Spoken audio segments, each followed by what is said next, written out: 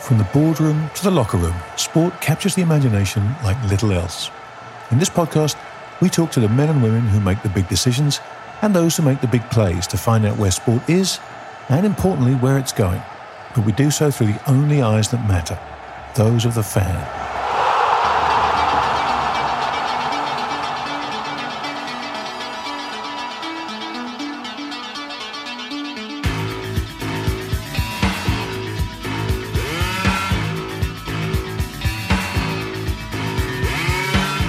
Welcome, everybody, to another edition of the Groundsmen Conversations. And boy, oh boy, do we have a conversation for you today. But before we get to that, I have to introduce two grumpy old men. I've got no shortage of those in my life to choose from, but these two particular grumpy old men, I enjoy spending time with. Giles Morgan and Roger Mitchell. Giles, I know you can't spell your own name properly in your Riverside FM thing, but how are you, my friend? You okay? Morgan, are you going to Japan or something? Yeah, I'm blaming it on jet lag. I've just had, as you guys know, I've just come off a long trip to Australia, including the Perth to London 17-hour flight, which is a DVT ripper, I can tell you. So I'm probably going to be talking nonsense for the next few minutes, but no change there. Why change the trend of a lifetime? And also joining us, the man from the lake himself, Roger Mitchell. Roger, how are you, my friend? I'm good. I thoroughly enjoyed Giles' last-minute entry into the Riverside platform. One of the all-time serendipitous. I won't go any further, and it shouldn't ever be broadcast, but you would not believe it. But it's lovely to have you back, Captain. The outtake of a lifetime. The outtake of a lifetime. I think I'm going to have to bribe you guys for the next 40 years. Well, without question, the greatest welcome any guest has ever had to any podcast in history. Oh dear. Well, listen, gentlemen, talking of guests, we have a very, very special one joining us today. Giles, I know you're going to introduce our guest properly in a second, but why don't you just let people know who we're going to have the privilege to talk to for the next hour or so? Yeah, it's we're only going back 20 years, but maybe the greatest sprinter, certainly one of the greatest sprinters of all time, Michael Johnson, joins us on the show. Someone I think all of us in the 90s would have watched religiously, particularly that 96 and 2000 Olympics, where he was absolutely dominated the back pages, the very famous iconic shots of the gold running spikes, and wouldn't. And in fact, I can't wait to catch up with him and to hear what he has to say, because I was privileged enough as a very young buck working for Adidas in 1996. Very last minute, I was summoned out to Atlanta, which was a ghastly games, to go and move shoes around or whatever I was doing. It was pretty menial stuff, but I managed to blag a ticket to watch that 400 meters that he ran. And when people have been bored enough in the pub to ask me of the greatest sporting moments that I've ever seen, there are two. There's the Nadal-Federer final in 2008, and it was him running that 400 meters, partly because I've been working with Adidas and he was a Nike runner, so he was the inverted commas enemy, but more. And also Roger Black was running, and he was the sort of the great British hope. Remember? And he got absolutely slayed by one of the greatest 400 meter swings. But what I will never forget, Atlanta then was ghastly. But when the gun went, the whole stadium for that 44 odd seconds was just flashlights all the way around, and it didn't stop. There has never been a pyrotechnic show as good as just people wanting to capture that moment, and it was. It will live with me till the day I die. Beautiful, phenomenal. So, Gilo, before we bring Michael on, I have to ask you. You went to the Melbourne Cup, the race that stops a nation. How was it? Your first time to do that, right? It was my first time, and I have to say, I'm not particularly a horse racing, not fan. I'd love to go to big events. We've yet to beat one anyway. But the Melbourne Cup is something else. I have to say, Australians do it, and I think you've been before, Grant. I had not seen it. I've been told about the numbers of people there, the fanfare, the tradition, but with that Aussie twist, which it's not pompous, it's just a celebration of humanity, a pure love of horse racing and the bet. I had the privilege of going both to the Victoria Derby Day, which is the more sort of pure thoroughbred day. Fantastic. Wore a suit, got very into it, etc. But I got a ticket for the Melbourne Cup and was in the committee room, and it was all very exciting. And I thought, how can I just dig one in the ribs to the Aussies? Because you got to do that when you're over there. So it was morning dress was the attire. So I put on my MCC tie to go into the committee room. And I have to tell you, the amount of shit I got from Aussies going, "You're coming in there with your egg and bacon, mate." Absolute gold. Just loved it. So I think I cut a figure for a moment, but full credit. I said on a social media post that we talk about bucket lists and we have a show about bucket lists. This wouldn't have been on my bucket list, but having been, it sort of retrospectively is. I have never enjoyed a day out and an entire nation literally getting behind this social event that is, as it says, it stops a nation. Yeah, it is. It is a fantastic event, and you're right. Unless you go, you're never going to really understand it. You just can't do it justice. Well, listen. Why don't you give our esteemed guest a proper introduction, because he certainly deserves one, given his record in track and field. Our guest this week could rightly be described as a true sporting legend. And I think it's fair to say he would probably make the Pantheon VIP guest list without breaking a stride. Michael Johnson is undoubtedly one of the world's greatest sprinters of all time. He won 4 Olympic golds, 8 World Championship golds. He was the world record holder in 200 and 400 metres and the only man ever to have had won both events at the same Olympics. And he's also the only man to have defended his 400-metre Olympic title in Sydney in 2000. And most astonishingly, he was unbeaten in the 400 metres for 7 years.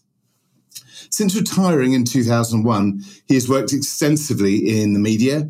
He founded the Michael Johnson Performance Facility in Texas, and his book, Slaying the Dragon, is a wonderful motivational handbook about how one can turn defeat and setback into success.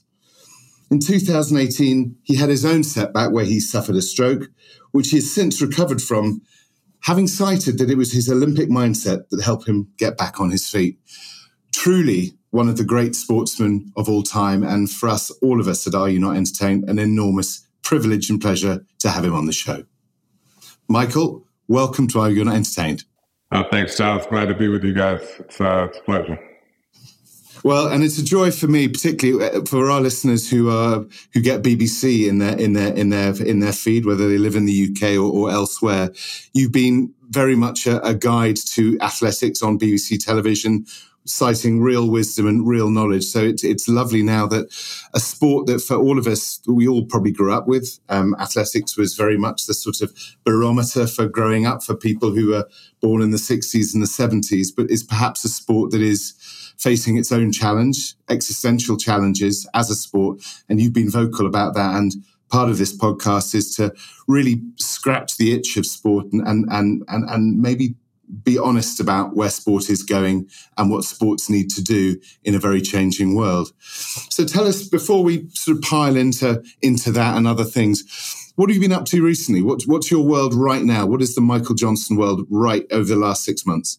Yeah, it's been good. It's I'm at a point in my life, and I would say in my professional career, I guess as well, where I'm just busy enough but not too busy, and working on projects that I really truly enjoy, and doing things that I feel like I'm good at, and not having to do things that I'm not very good at. The first, I would say,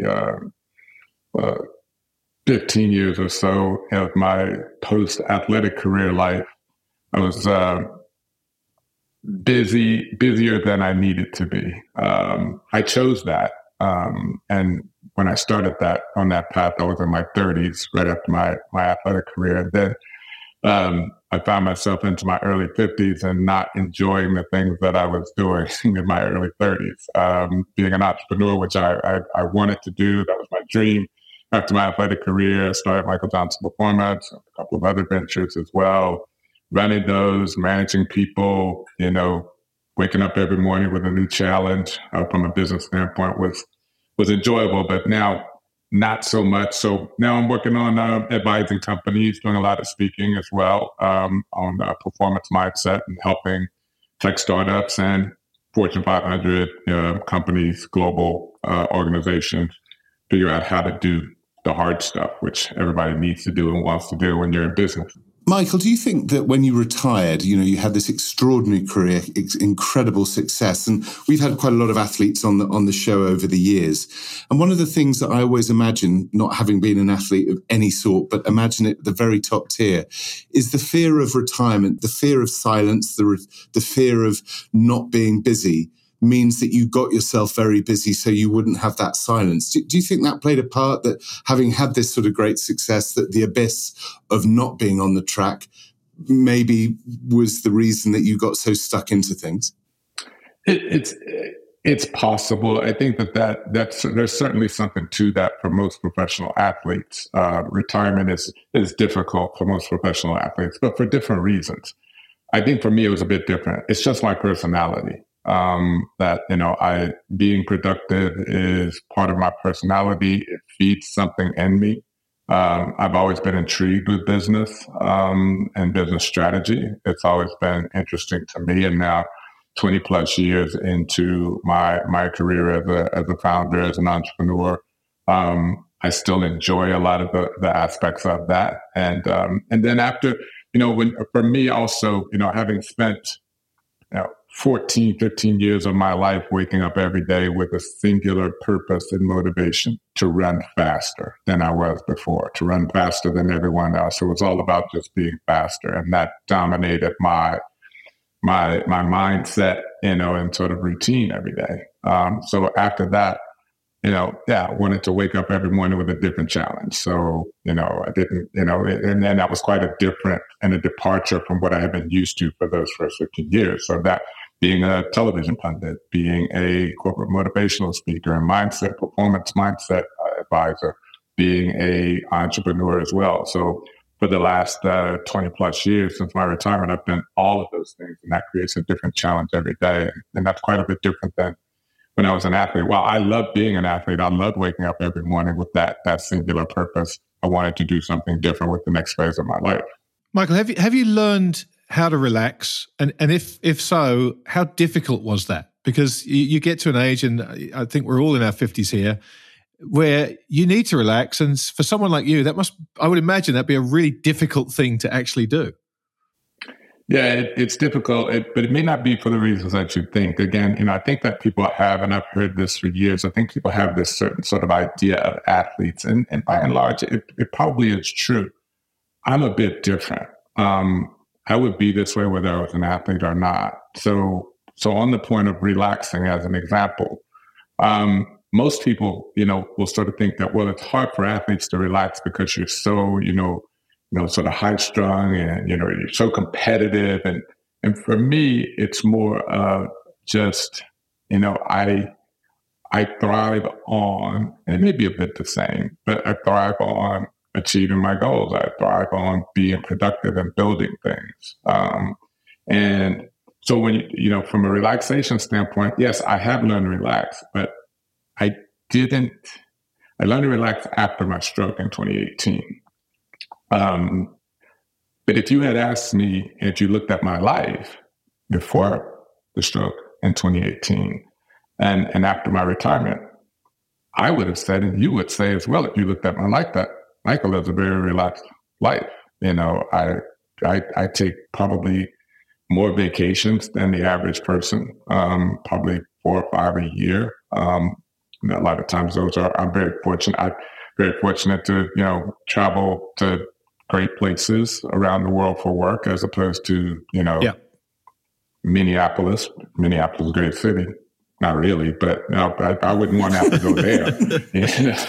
But so I get to go to some great places. I love my red wine and my scotch, and my wife and I are both. My wife's a chef, and we eat out a lot, and she cooks great. We eat, and I got great friends. I spend a lot of time with my friends. I have a great life, but at the same time, work is stressful. But you wouldn't have said it. I wouldn't have said, and I never said it was stressful before, because I enjoy it and I'm good at it. And it wasn't until I had the stroke that I had to realize that, just because I'm good at dealing with stress and pressure doesn't mean that it's good for me. Just because I enjoy it doesn't mean that it's not stressful. So yes, I've learned to relax. I've learned to, and it wasn't really hard for me, because I'm in my 50s now, and that now I realize that, when I enjoyed it early on, but I don't really enjoy all aspects of it anymore. So now I'm able to pick out the ones I do enjoy. Michael, can I ask you to come back a little bit? You mentioned Minneapolis there, the great city of Prince. Can I ask you a little bit about the people that influenced you as you developed that character that you've just explained? I first heard of you when you broke Pietro Mine's record, because I live in Italy and a lot of my family's Italian. So that was a very important record you broke. And since then, I've always looked up to what you've done. Everybody has. But when you were growing up, who were the people that you kind of looked at? I've seen you talk about Juan Terena before, but who are the other ones that really put you on that road? Yeah, I think, from an athletic standpoint, Jesse Owens, Muhammad Ali, who I got to know and got to know quite well early on in my career, and just an amazing individual. And I took a lot of notes and cues from him, and was able to spend a fair amount of time around him to learn from him as well. And but in track and field, Jesse Owens, true hero, just an amazing athlete, an amazing person. Tommy Smith, who most people know from Mexico City, 1968, the Black Power salute. But Tommy Smith was the first person to actually, just show true, absolute world-class talent at 200 meters and 400 meters when, the traditional double was always 100, 200. But Tommy was my inspiration behind thinking that, no, I could actually be a 200, 400 meter sprinter. And while, I'm always sort of credited for, being the first person to really do that at that level. Tommy could have done it. He was an amazing 200, 400 meter sprinter. And Valerie Briscoe Hooks, who nobody really talks about nearly enough, actually did do it in the 84 Olympics. Michael, I remember hearing you speak a few years ago around when rugby went into the Olympics in Dubai, that you came out and spoke to a few people about where rugby sevens was going. And something I remember you saying there very clearly, that it was when Bolt was still, the world was still reeling from the extraordinary effect that Usain Bolt had on athletics and the star power and the firepower that he brought to the sport. And I remember you saying then that obviously he was a wonderful 100 meter, 200 meter runner, and that you were very pleased that he hadn't done 400 meters because he'd probably been quite good at that as well. Is that true? Was that of the time? Do you think that someone like him was able to do anything at all? How much have you admired because for me, he always felt like he took the baton that you had carried of the sort of the fastest sprinter, and he was the next guy, the great next superstar of his generation. Yeah, I actually tried to encourage Usain to run the 400 because I know before he became a great 100, 200 meter sprinter, he was actually as a youth athlete, he was a really good 400 meter athlete because obviously with his height, coaches immediately put him in 400 meters and thought, you're never going to be a great 100 meter, 200 meter sprinter. 400 is very bad because he was so tall. He's actually pretty good at it. And then he became a 100, 200 sprinter and of course broke the world records and won all of the medals. And I would always say, you could be the first person to be, Olympic champion at 100 meters, 200 meters, 400 meters, which, if I, given my history of going after that sort of, legendary status and doing those things that have never been done before in this sport, that's where my mind went to. But Usain's a smart guy. He knows what that 400 meter training is like, and he didn't want any part of that. So he never ran the 400 meters. But yeah, he was the next great sprinter after me, of course, and there's a bit of a gap there. And I retired in 2001, and he came on and really hit the scene. I mean, he was around in 2004, but really sort of started to make his mark on the sport in 2008. And it seems to me that the sport of athletics, certainly for all of us, we're all in our 50s, as we've all agreed, we're old, but there seems to be generationals for British people. That the co-Ovet era was huge, the middle distance running, and that athletics has always had certain poster children who've held the baton, again, use that term, to keep the sport in the limelight for a long, long time. And yet it feels now that maybe there aren't quite as many. I'm sure the heroes are there, but the world aren't seeing them in the heroes that they were when you were there, or when Carl Lewis was running, or before that at the Co-Ovet, or the Daley Thompson, again, obviously one of the great Brits that we're all very familiar with. Do you think that's something that are the heroes still there? Is that something that the sport needs to work on? I'm intrigued, because for me, when I think about athletics, I think about certain individuals who did some astonishing things, but I don't necessarily feel that personally quite as much. Or is that me just being out of touch with the sport? No, I think, look, here's the issue with the sport. Just as you just talked about, the sport is sort of, the structure of the sport is built around legends and needing legends and having, and what most people know about the sport, if it's, someone, Roger talked about, Pietro Manea. So the Italians that'll be their thing. And now it'll be Marcel Jacobs. And if you're in, we talked about Juan Terena, if you're in Cuba, it's I remember Juan Terena. And you can go to any country and everybody's got that sort of memory of the sport, these iconic memories and athletes in the sport who did amazing things. That's in other sports, football as an example, that's secondary. What most people are talking about is, whoever it was that Chelsea played this weekend, and it was a great match, and it's the current day, just amazing competition between great teams or between great athletes. Track or athletics as a sport doesn't build that sort of infrastructure of just week in, week out, amazing competition between athletes and showing the public that this is the best of the best athletes. They're competing against one another, on a weekly or monthly or whatever, sort of basis it is, and that winning these races means something. Our sport has built itself traditionally around the Olympics, because of course it is an Olympic sport. But outside of the Olympics, we try to have a professional existence that sits outside of the Olympics, but that particular existence is built on records and times. And it's all about records and times. And it's all about legends and having this one person that we can talk about.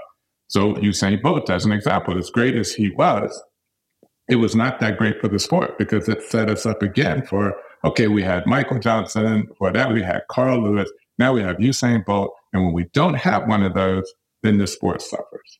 But it's amazing competition if we were to move away from this idea of, are we going to see a world record today? And it's gotten so ridiculous now. They're so desperate for records in the sport that now they're promoting national records or area records. Or I'll get, people calling me saying, I heard one of your records was broken. What record? Oh, it's the Stockholm Stadium record. Well, I didn't even know I had that record. It doesn't even mean anything. That's like, nobody cares about that. Who won the race? That's what it should be about. Michael, let's follow on a little bit with that, because you're right. Especially, we even previous podcasts talked about, the new technology in shoes and everything like that makes records even not comparable anymore. It's no longer apples and apples in a lot of ways. So you're right. I believe this focus on records is wrong. And you and others have talked quite a lot recently about getting back to, head to head. Giles is right. We all grew up in an era where, there was a Friday night and a Saturday night event, and it was set up with the rivals, and it was compelling television. I'm talking about the UK, really compelling television. Athletics was the centre of prime time entertainment as a weekend started. So when you look at athletics now, which, let's be really honest, is a basket case business-wise, it's an absolute basket case. The amount that the athletes earn, the amount that World Athletics earns, there's no revenue money. UK athletics is probably bust if it's not already. What is your view about how you get round that? Is it challenger leagues? Is it fresh capital? Is it short form races? Is it just, 100 meter, sprint, really, really tight, short races against one? How do we get back to where we were to bring this sport back to what it was for all of us when we were young men? Yeah, it's first of all, it's, the federations, World Athletics, UK Athletics, USA Track and Field, these organizations are great at governance and rules and things like that. That's what they're good at. When it comes to marketing, business strategy, that's not their strength. That's not what they're good at. So, as long as, and the fact that, World Athletics, runs basically the top series currently, which is the Diamond League, which is a series of individually owned and operated athletics meetings, but the Diamond League is managed by World Athletics. And World Athletics has to be inclusive.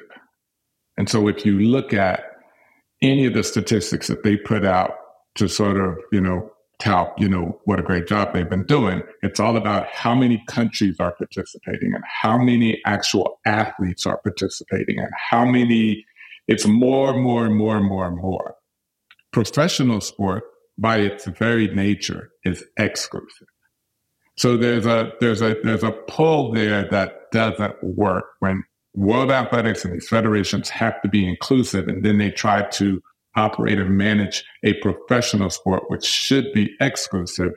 It ends up being inclusive. So there are too many events, there are too many athletes, there's too much going on at once. And you can't be a thriving professional sport in that way. So I think that the professional side of the sport has to be separate from the governing bodies and global championships, like world championships and Olympics. That model is great. It works. But the Diamond League is trying to be both things, trying to be virtually or basically amateur sport and professional sport at the same time. It includes professional athletes, so the best of the best, but it also includes developing athletes. It also includes sometimes even youth athletes. If you can run fast enough, or if you can gain enough, or if you're the top, let's say we're in Norway and they don't have a good 100 meter runner, they're going to put their top 100 meter runner is going to get a lane in the Oslo Diamond League. And that may be someone that no one knows except for the people sitting in the crowds and the meet. And that's great for those people sitting in the stands. But if you're trying, what we know where the money comes from, it's television and sponsorship. Event revenue is significantly less than and pales dramatically in comparison to television rights and sponsorship rights. Well, you're not going to get the television rights and sponsorship rights if you're not focused on building a product for a television audience. And in athletics, with the Diamond League meets, we're building the event first and foremost based on just trying to survive. As you mentioned, about UK Athletics, they're just trying to survive. So when they put on a Diamond League in the London Stadium and it loses a tremendous amount of money, they come out of that not trying to figure out how to build on the success from this year. They come out trying to figure out how do we survive and get to the next flag. It's just that's and that is athletics. Yeah, Michael, we have a number of kind of running discussions in these podcasts, and there are themes that keep coming up over and over again. And where you talked about inclusivity and exclusivity, I'm going to let Roger run with this because he just wrote a beautiful article about this, and I think it's a really important topic. But if I can take one of the other ones that we've talked about, and that is the formats of sport. Roger was asking there about making whether shorter events and head-to-heads and all these kinds of things. Athletics for me is that one sport. These events haven't changed since Roman times, right? We haven't got funky in a couple of thousand years here, right? It's guys running in a straight line and getting across the table and throwing things and jumping over things. So for me as a sports purist, I love the fact that is the case. I love the fact that we can compare Usain Bolt to Carl Lewis, to Jesse Owens. But as someone with your business brain on and your involvement in the sport, and someone to whom I'm sure the sport looks a great deal to say, help us, Do you think the sports of athletics is sacred in that there is such a lineage back all that way that we can't really mess with that? Or do you think that they will try and tweak the formats? And if so, do you think that's a mistake? I think so. If you're talking, when you say if they will try to tweak the format, if it's the governing bodies or, federations, they cannot. It is sacred for them. They cannot. They will come under tremendous criticism for tweaking the format.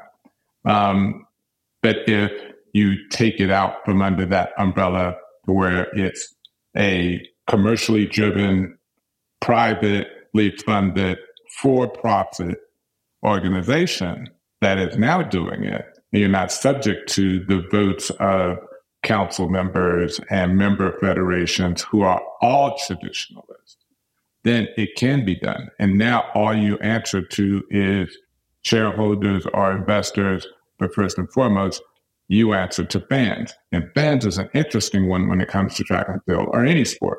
You have your existing fan base, but you have to obviously go out and get new fans. And the new fans are not really beholden to the history of the sport or the format of the sport. They are open to just what entertains me, what do I enjoy, and that's a delicate and important balance you have to strike. But I don't think also that you have to change the traditional format of the sport so much. You don't have to start, throwing all sorts of obstacles and things and craziness into the 100 meters. People just love to see people race, whether it's the 100 meters or the mile or 5,000 or 100 meter hurdles. But the way the sport is presented is the issue, where there hasn't been any innovation. If you look at most other sports, whether it be boxing or tennis or football, they haven't changed in decades as well. But they have changed dramatically in terms of how those sports are presented. Rules are changed and tweaked in order to make the sport more interesting and more competitive as well. Because at the end of the day, that's what fans want to see. Michael, the International Olympic Committee and World Athletics have always been hand in hand. I would imagine that the biggest viewing figures are around athletics for the Olympic Games. And I would imagine that both need each other. The IOC needs athletics to be the kind of the poster child of the whole games. And World Athletics needs the Olympic kind of rubber stamping. How much would you say that the IOC has been a hindrance to the evolution of athletics, i.e., it seems that many sports are beholden to the IOC, the power of the governance of the IOC, and that restricts the ability to innovate. Where are you on that? Because you walk these corridors, you talk to people all the time, but you're independent. I'm fascinated by that. I know what you mean. I would phrase it a bit different. I don't see anywhere where the IOC places any restrictions at all on world athletics. There are no restrictions. They do both need each other. There's no doubt about that. But the IOC gets what it needs from world athletics just as it is. And any changes to world athletics isn't going to necessarily be much of a threat to the IOC because the athletics is always going to be an Olympic sport. And it's always going to be one of the biggest Olympic sports, right? I think what happens is I think I put it more on world athletics, and that world athletics doesn't innovate because they don't need to, because every 4 years you're going to get that Olympic dividend. It's not the IOC that restricts world athletics. It's just the fact that world athletics or athletics as a sport has always been the Olympic sport, the premier Olympic sport. I mean, you mentioned something earlier at the top of the show, about, an existential threat to track and field or athletics. There is none, as long as it's the Olympic sport. And that is the problem. From a business standpoint, if you are threatened, you have an existential threat, or you have a threat that your revenue or your market share or your share of audience is going to go down, you are making changes. Your board requires it. Your job requires it. Your existence requires it. But if that is never in threat, then you're happy to just coast along as is. Michael, I think I think Giles, was talking about a really important thing there. Turn around his question a different way. Does the drip feed of money that comes from the IOC make a lot of Olympic sports really only live for one moment every 4 years instead of what you're talking about, which is an entertainment and a sporting product that is every day, all day, where you know the athletes better, where you know their personalities, their backstories, you get interested into their competition and rivalry? That's where this podcast always feels the issue is with the IOC. Not necessarily a criticism, but they create a model that is enough to keep sports on a drip feed alive, but not enough for them to progress and innovate, as you're suggesting. Yes. And maybe there could be more money from the IOC to these sports, and that money could be used to create better competition that is more entertaining in those 4 years in between. But I've never thought of it that way. But what I know exists at the moment is, so you have the IOC, you have member federations, so National Olympic Committee, so the British Olympics Association, US Olympic Committee. And then you have sports like World Athletics, and they have member federations. So that money that comes down from the IOC gets spread down to these federations. They get spread down to the sports themselves and then to those member federations. And what those member federations do with that money, when they're doing the right thing with it, is it's developing the next generation of athletes. A lot of it is around development. So there is no real focus, and there's no real remit for any of those organizations to create a professional existence outside of the Olympics or in between the 4 years of the Olympics. It's all around just developing athletes and then, creating a few competitions that, are going to allow those athletes to compete, within those 3 years. But it's not around creating an actual professional sport. And you have to be commercially driven for that. And that's difficult. Let's be honest. I mean, that is difficult. It's not easy. And I think that what ends up happening is, well, if you know that you're, back to our original point, if you know you're always going to exist, then you're going to avoid the difficult things if you don't have to do them. Yeah.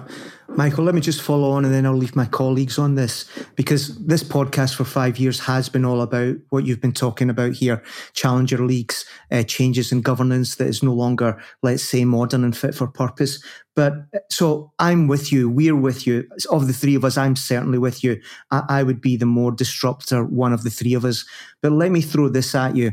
When you start doing these challenger type things, and let's take the example of cricket, but you could do it in lacrosse, you could do it in SailGP, you could do it in the PTO and triathlon. At some point you get calendar issues because the money dictates that they want the availability of the athletes. And before you know it, the golden history and tradition of the sport that Grant was talking about is struggling for time.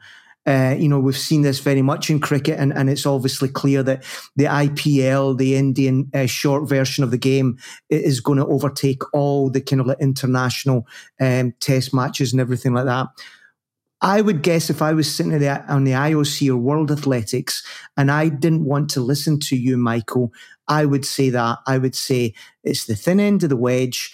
We start all these new things that you're talking about, and before you know it, the athletes won't have time to go to the World Championships and the Olympics. That would be the counter argument. And I would counter with, we've got one Olympics every 4 years, and we've got a World Championship every 2 years. And so there's plenty of time, for world-class competition in between. We have the Diamond League, which is 14 events per year. And you're not required to go to all of those. So athletics, more so than any other sport, certainly it's not a team sport, so you don't have a schedule, each year of calendar with you've got to play all of the different teams in your league. It's not even like tennis where you have to compete in so many different matches below the Grand Slams to get points, and you're out if you don't compete in a certain number. Not sure how golf works. But I would say, well, athletics is a lot more like boxing. You choose when you want to race. You choose when you want to race. And so most of the athletes aren't racing very much at all. The events that they do choose to race in the money is so minimal that they use those races to get ready for their one opportunity to actually earn and be on the large showcase, which is a global championship each year, which is every 4 years is the Olympics, every 2 years is the World Championships. That's what they're focused on. The way that the only real money that the best of the best have is from their shoe and apparel contracts, whether that be with Adidas, Nike, On, or Puma, or whoever. And those contracts are structured in a way that incentivizes them to make their national team for those global championships, and then to perform as best as they can there, win a medal or win the whole thing. So, and if you don't do that and you're expected to, then your contract money is reduced as a result of that. So you're incentivized totally around those championships, and that's it. So there's a real opportunity outside of those championships, because currently the athletes aren't racing quite that much, and they're only racing to prepare for those major events. And they're avoiding one another because there's no real incentive. If there's no real money there, the prize money for first place at the Diamond League is $10,000, which just is not, relatively speaking, it's just not very much money. So why would I go and compete against my main rivals at a Diamond League if I don't have to, when my real focus is on just competing against them, being at my best to compete against them at the end of the year in whatever the global championship is? Michael, another question. We're talking about the future of athletics, and you've been vocal about it. If you were to be given the magic wand and you could make the changes you wanted, if you just take the sport of athletics, which is clearly many disciplines, as you look at it, and maybe this is too controversial, what stays in, what stays out, what just doesn't make the cut anymore in terms of maybe a very old traditional sport, but actually just does not move the needle? Do you have strong views on that? Yeah, I do. And it is a very controversial question, and one that is often talked about within the sport, because the prevailing sort of sentiment within the sport, and the traditionalists, is that that's what makes track and field great, is that it's all of these different things. And track and field or athletics has built itself very much on the idea of who deserves what. And you're a track and field athlete, you're part of the very special club, and anybody who's part of a very special club deserves equal treatment. And that's what everybody deserves. So it's all based on deserve. Well, so as soon as you start to exclude anyone, or you mention excluding anyone, it's like, but they deserve it too. Okay. Right. And that becomes problematic. And that's why the sport is paralyzed in terms of what, needs to happen. I'm not avoiding your question at all, Giles, by saying what I'm about to say. I've said this before. I don't think that it is me who should be making the decision as to what stays in and what goes. I absolutely know that something has to go. You can't continue to have people throwing and people jumping and people vaulting and people sprinting all at the same time in the stadium. You can't continue to do that. It does not work. I've been in television now for 22 years, and I've seen how we struggle to make that work for an audience. Nobody ends up happy. We're trying to just satisfy everyone, and everybody ends up upset. You went away from the 10,000 meters, that's the distance running fan, to go and show us a attempt on a long jump, which was a foul. And it didn't even count. And then the long jump fans, the field event fans, are saying, you're not showing us enough field events, right? So nobody ends up happy. Yet, if you're going to do this based on television revenue, and you need to build a fan base that is going to watch. In order to build a fan base, you have to know what they want to see. So they're the ones that would decide for me. It's a matter of doing the research and understanding and looking at fan analytics and understanding, well, what do they find compelling competition today?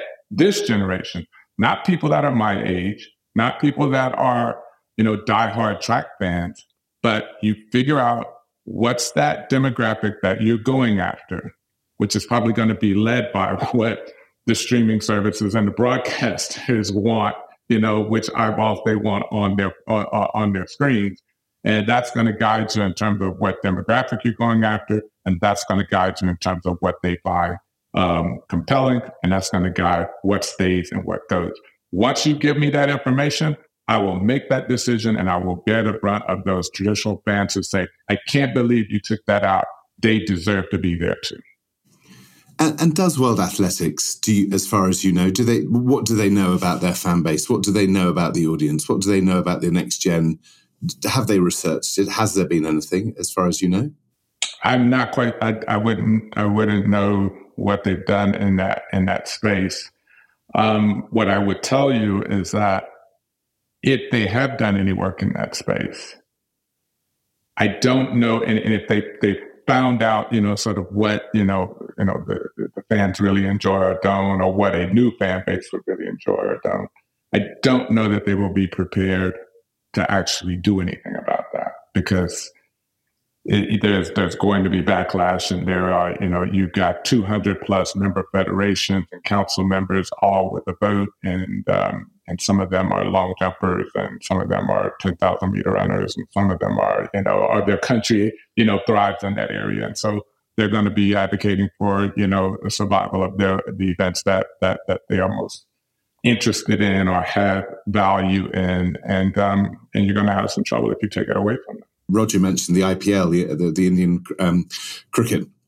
And one of the things they've been so innovatory about is that they really are researching all the time, every season, what is the fan after. So they will make tweaks, they will make changes, which is based on data and evidence, rather than, I think, the extraordinary times we live in now, where data, information, feedback loops are readily available for those who understand how to use them and not be fearful of technology and data. It's there to help, because it's there to provide, rather than assumption being the mother of all mess ups, I think is the expression, is actually ask people, find out, and then make informed decisions, not just knee-jerk decisions. Look to the long term. And I suspect... We've been doing, I was part of a group, we bought the Dallas Mavericks back in the mid-90s. And then we ended up selling it later. But we were doing that. I remember sitting in the meetings, because I was still competing at the time, and with the NBA owners groups. And we were doing this back in the 90s. There's a competition committee made up of 10 of the teams would have a member on the competition committee for the NBA. And there would be referees, there are, NBA executives and the people on the competition committee having, meetings at the end of every season, looking at fan data, looking at analytics to determine, is our game getting faster, slower, more exciting, more competitive, less competitive, and what do we do about that? So this isn't new. This has been going on for a very long time. And it's for most sports, this is a fundamental. So something that you must do, and you have to do every year, is to make sure that you are, focused on fans and focused on maintaining your market share, when it comes to the very competitive nature of sports commercial rights. Michael, can I switch the conversation a little bit, if I may? I want to talk about mindset. You spoke about this at the beginning and coaching mindset, and it's been fascinating to me as a sports fan my whole life to watch and really understand the difference that mindset makes. You were at your peak when the other MJ was at his peak in the NBA. And so we saw these two just peak athletes who dominated. And it always seems to me that it was up here that you dominate. It's a mindset thing. Jordan was the ultimate competitor. You kind of refused to be beaten for 7 years and just wouldn't allow it to happen. And you see particularly in team sports, I think, guys like Johnny Manziel in the football world, and we've had some soccer players in the UK, a guy called Ravel Morrison, who everybody swears was the greatest footballer I've ever seen, who just flame out because they just don't have what it takes between the ears. So can you just talk a little bit about how you toughened your mind up when you were competing, and the kind of things you counsel athletes to do to try and get yourself in that zone and elevate yourself that extra level that you can't do physically. It has to be mentally. Yeah, I think you first have to realize that, sport is a sort of microcosm of society. I mean, you have people who are extraordinarily strategic, and their brain, it just works that way in society. And you have that in sport. You have people who are just the absolute worst decision makers ever in life. And you have that in sport. And so it's not different for sport. If you've got someone who is just, they're just wired in a way to be self-destructive, they may be the most talented and skilled athlete in a particular sport that has ever walked the earth. But they are still nothing about that is going to now just miraculously make them a great decision maker. It's the way it is. So you had those people. And when you have the people the athletes in sport who are at just the absolute best, not the best of their era, but the best there's ever been in their sport, and they do just amazing things in their sport that just sort of moves the needle in that sport.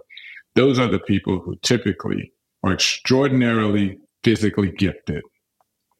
And they are also gifted around the skill of their sport. So they understand that sport better than most of their competitors, and then sometimes better than any coach. They just understand that sport at a level that is unparalleled. There's not a lot of things that I could just dominate anyone on earth, in a debate about. But 400 meters, I challenge anybody to debate me about how to run 400 meters. And I will destroy you. There's that mindset. And then the other part of it then is also, yes, being a great strategist and decision maker, not only about how you compete in your sport in the moment.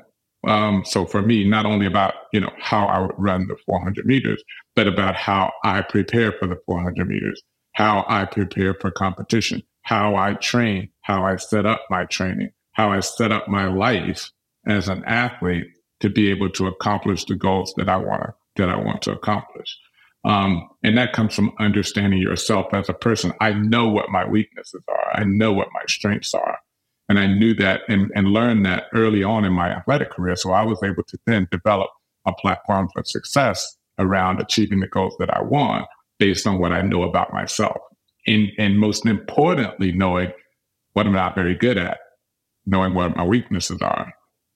So how do you take when you move from the world of athletics into the real world, into being an entrepreneur, into being a businessman, into TV? How do you adjust that mindset when there's no clock running anymore? Suddenly, you've got to use that same mental focus, but you've got to channel it in a different way. How do you make that adjustment? And are there any things that you did consciously to adapt to this new world? Yeah, I was sort of learning along as I went into that transition. But I think the first thing to know is that, what motivated me when I was competing was running faster, but it wasn't just the time that motivated me and to run faster. It was, my goal is to run faster. So I was motivated by the goal and understanding that and knowing that I'm motivated by my goals. My goal is to be faster than the other people, to not be beaten, to win as many gold medals as I can, to run as fast as I possibly can. Those were the goals. And so what was motivating me every day, and that allowed me to be able to set up the training environment and mindset around everything was, this is my goal. So that part was easy when I transitioned as a television pundit. My goal was to be an award-winning television pundit. And now I've done that. But that was the goal. So I've got to develop the skill set in order to be able to achieve that goal. Same thing as an entrepreneur.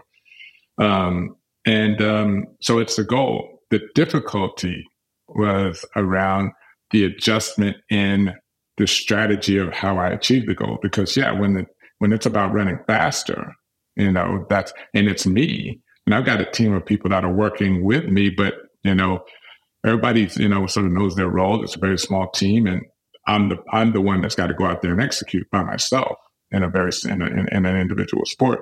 Now, as a entrepreneur, with a staff of 40 plus people, I've got to manage all of these people. We've got to work together as a team. We've got a lot of different things that we have to do, and I'm not great at all of them. I'm only good at maybe one of them, and I've got to rely on other people to be able to do the other things. And we've got to work as a team. All of those things were a huge challenge for me, transitioning from that to this. And also, waking up every morning, as an athlete, knowing that, I'm extraordinarily talented and gifted to do this is a huge benefit that you absolutely realize when you become an entrepreneur, and all of a sudden you wake up every morning going, I don't know what the hell I'm doing. Right. Can I just steal one more quick one in, just to follow up on that? I'm just so interested in this because I always figured that Michael Jordan, for example, would be a terrible coach because he's just too damn good.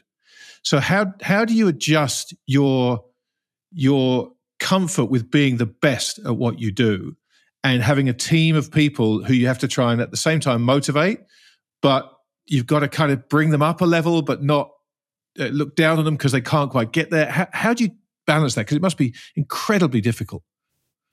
Yeah, coaching is. I've never been a coach myself, but I've hired lots of coaches, and I understand the skill that they have, and I respect the skill that they have, which is why I've never done it. And you're right, Jordan would be a horrible coach. I probably wouldn't be a great coach, right? And I recognize that. More so because I just don't have the skill that they have. Coaching is teaching, and it's long term. It's over time. I can do it for a day. You give me a day, I can make you better. But over that time of just continuing that's not my thing. But as a manager of people, and now as an advisor as well, and advising people on performance and their mindset around performance. And it's a matter of understanding that my situation is unique and my circumstances were unique.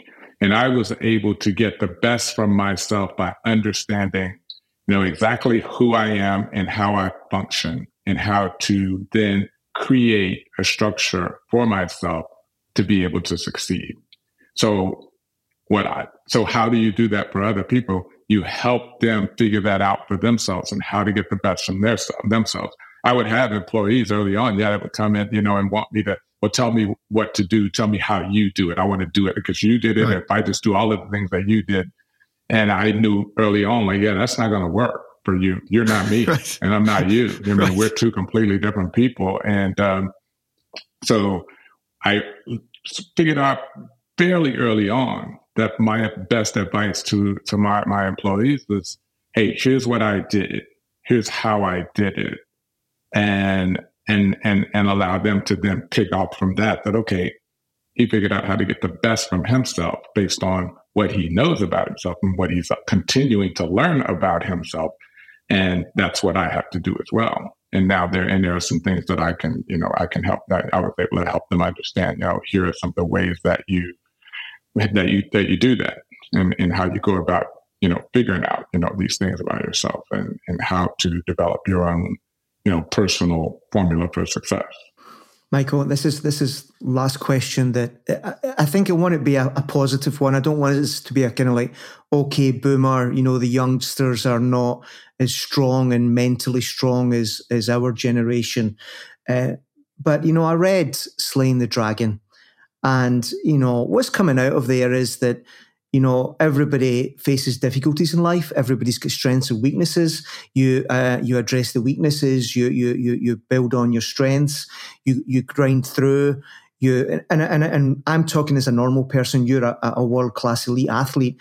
Can I ask you a little bit how you look on today's stars in sport, and when it sometimes seems to us outsiders that they seem to drop off relatively easily when a little bit of trouble comes their way? Am I wrong to say that? Is that unfair, or is there a much earlier kind of like giving in to difficulty in the modern generation of athlete? It's a good question. I think it would probably, again, mirror wider society with young people, and I think that you're going to have some who, were raised by, my generation, and they were raised in a different way than we were raised by our parents. And, but I think that, some of the things that we talk about a lot about that, I don't know about there in the UK, but in the US, we had a period of time when, the kids that are adults now that we were raising, with sport, it was sort of this very short-lived period of, hey, everybody gets a participation trophy and everybody gets to play. Everyone should get to play. And that wasn't the way it was for us. That generation, that thing was pretty short-lived, thankfully. But it caught some people, I think. I think it caught some kids who, grew up with that and they sort of expect that, yeah, I deserve it and I should, I don't have to necessarily work for it and I don't have to compete for it. I'm the best. And so that should be reflected in the score. That should be reflected in my contract. That should be reflected in, my reward. I think that this generation, they grew up with technology. Technology has been amazing for us, that it pretty much gets you everything that you need as quickly as you need it. And so they expect things a lot quicker. So if you're not, I say this to athletes all the time and I always have, you have to make a really difficult decision if you believe in your talent, and if it's not, sort of coming through and you're not getting signed, and you're not signing the contract or you're not winning, you got to make a decision whether you jump off or not and go ahead and move on, or whether you keep after it. This generation might be willing to jump off a lot quicker because they're not seeing the success and they are used to seeing the success much quicker and getting the result quicker. So that probably doesn't give you a good answer, but, I think that, there's probably a mix of both. But, there is often a thing of, from a lot of our generation, are they softer? And I don't see. I don't see that. I mean, I did not have to deal with everyone in the world voicing their opinion about every single thing I do. And this generation does. They have to, you open up social media and everybody's got an opinion on what you did and they're going to let you know it. And that's difficult. That is really hard. And I didn't have to deal with that. And they do. So that's tough. And they soldier through it. Michael, there have been people in the past who've said that the three of us are grumpy old goats who are just looking on the sports industry. Well, you are also you can join us in our club. The only difference is you really are a goat, as one of the greatest of all time. Whilst we're just grumpy old goats. It's been an hour, and what a massive pleasure for us to have you on the show, and a real privilege to hear your thoughts, both about where your beloved sport is and where it needs to go, but also just to share time with us. So on behalf of everybody at Are You Not Insane, thank you so much for coming on. Yeah, Michael, thank you. It was amazing. Thank you, sir. Thanks, guys. Thank you. Well, fellas, what about that? That was what a privilege. Not only to get a chance to meet virtually and talk to someone like Michael Johnson, but for him to be so open and just such a super chill guy and having to talk about anything. It's they say don't meet your heroes, and there are exceptions, and he's definitely one of those. Yeah, difficult to do a podcast like that, Grant. There is an element of it's not intimidation. What's the word I'm looking for? There is an element of adulation. Rog, is the word you're looking for? Well, possibly, yeah. But let's say if he had disagreed with me, I wasn't going to go back and challenge him on it. Do you know what I mean? You know what? Get to you, wee junkie. You'd have been at his throat. There's no doubt you would have been. Like the Scottish paddleboarder with the killer whale. I don't think so. No, it was great. It was just really a privilege, and we shouldn't take that for granted. And thank you, Giles, for setting that up. Kudos to you. And just wonderful. Yeah, but what for me, and you say you're absolutely right, Grant, about your heroes, and he absolutely was one. But fascinates me more is he's kept so in touch with his sport through the pundit work. I was fascinated that he'd set a goal to be the best pundit he could be. He absolutely, for those of us who do watch BBC Sport, he is a brilliant commentator and gives a perception of the sport that normal mortals just couldn't understand. And I just love the fact that he is driven in everything he does, but has also reached an age where, by his own standards, I suspect, has slowed down. It just feels very comfortable. And I think for all of us, it was just a very easy conversation about someone who knows an awful lot about his sport and is brave enough to say it needs changing. I think it's somebody that's lived a life very, very well. He talks about the holidays and the balance and a life less ordinary. That's what was flashing through my head for an hour. Yeah, absolutely right. Although I'd still like to see if anybody's going to debate him on how to run the 400 metres, Rog, I think it'd be you chippy Scotch git. I could have taken him. Yeah, I reckon so. I reckon so. Yeah. Do a bit of reading. David Jenkins blast out for the first 200 and then hope you don't tie up. That would have been my line. There you go. Okay. All right, fellas. Well, listen, always good fun. And our thanks, of course, to our guest, Michael Johnson, for giving us that time. And our thanks to you for listening. If you don't follow us already, that's easily rectified. You can follow us on Twitter at EntertainR. That's the word ARE. You'll find me at TTMYGH. And you'll find me, Giles Morgan, at Giles Morgan 71. That's with GSAN. Morgsan. For Giles Morgsan 71. And you can find me at RPM Como, as in the lake. As in the lake. Gentlemen, until next time. Bye-bye. Excellent.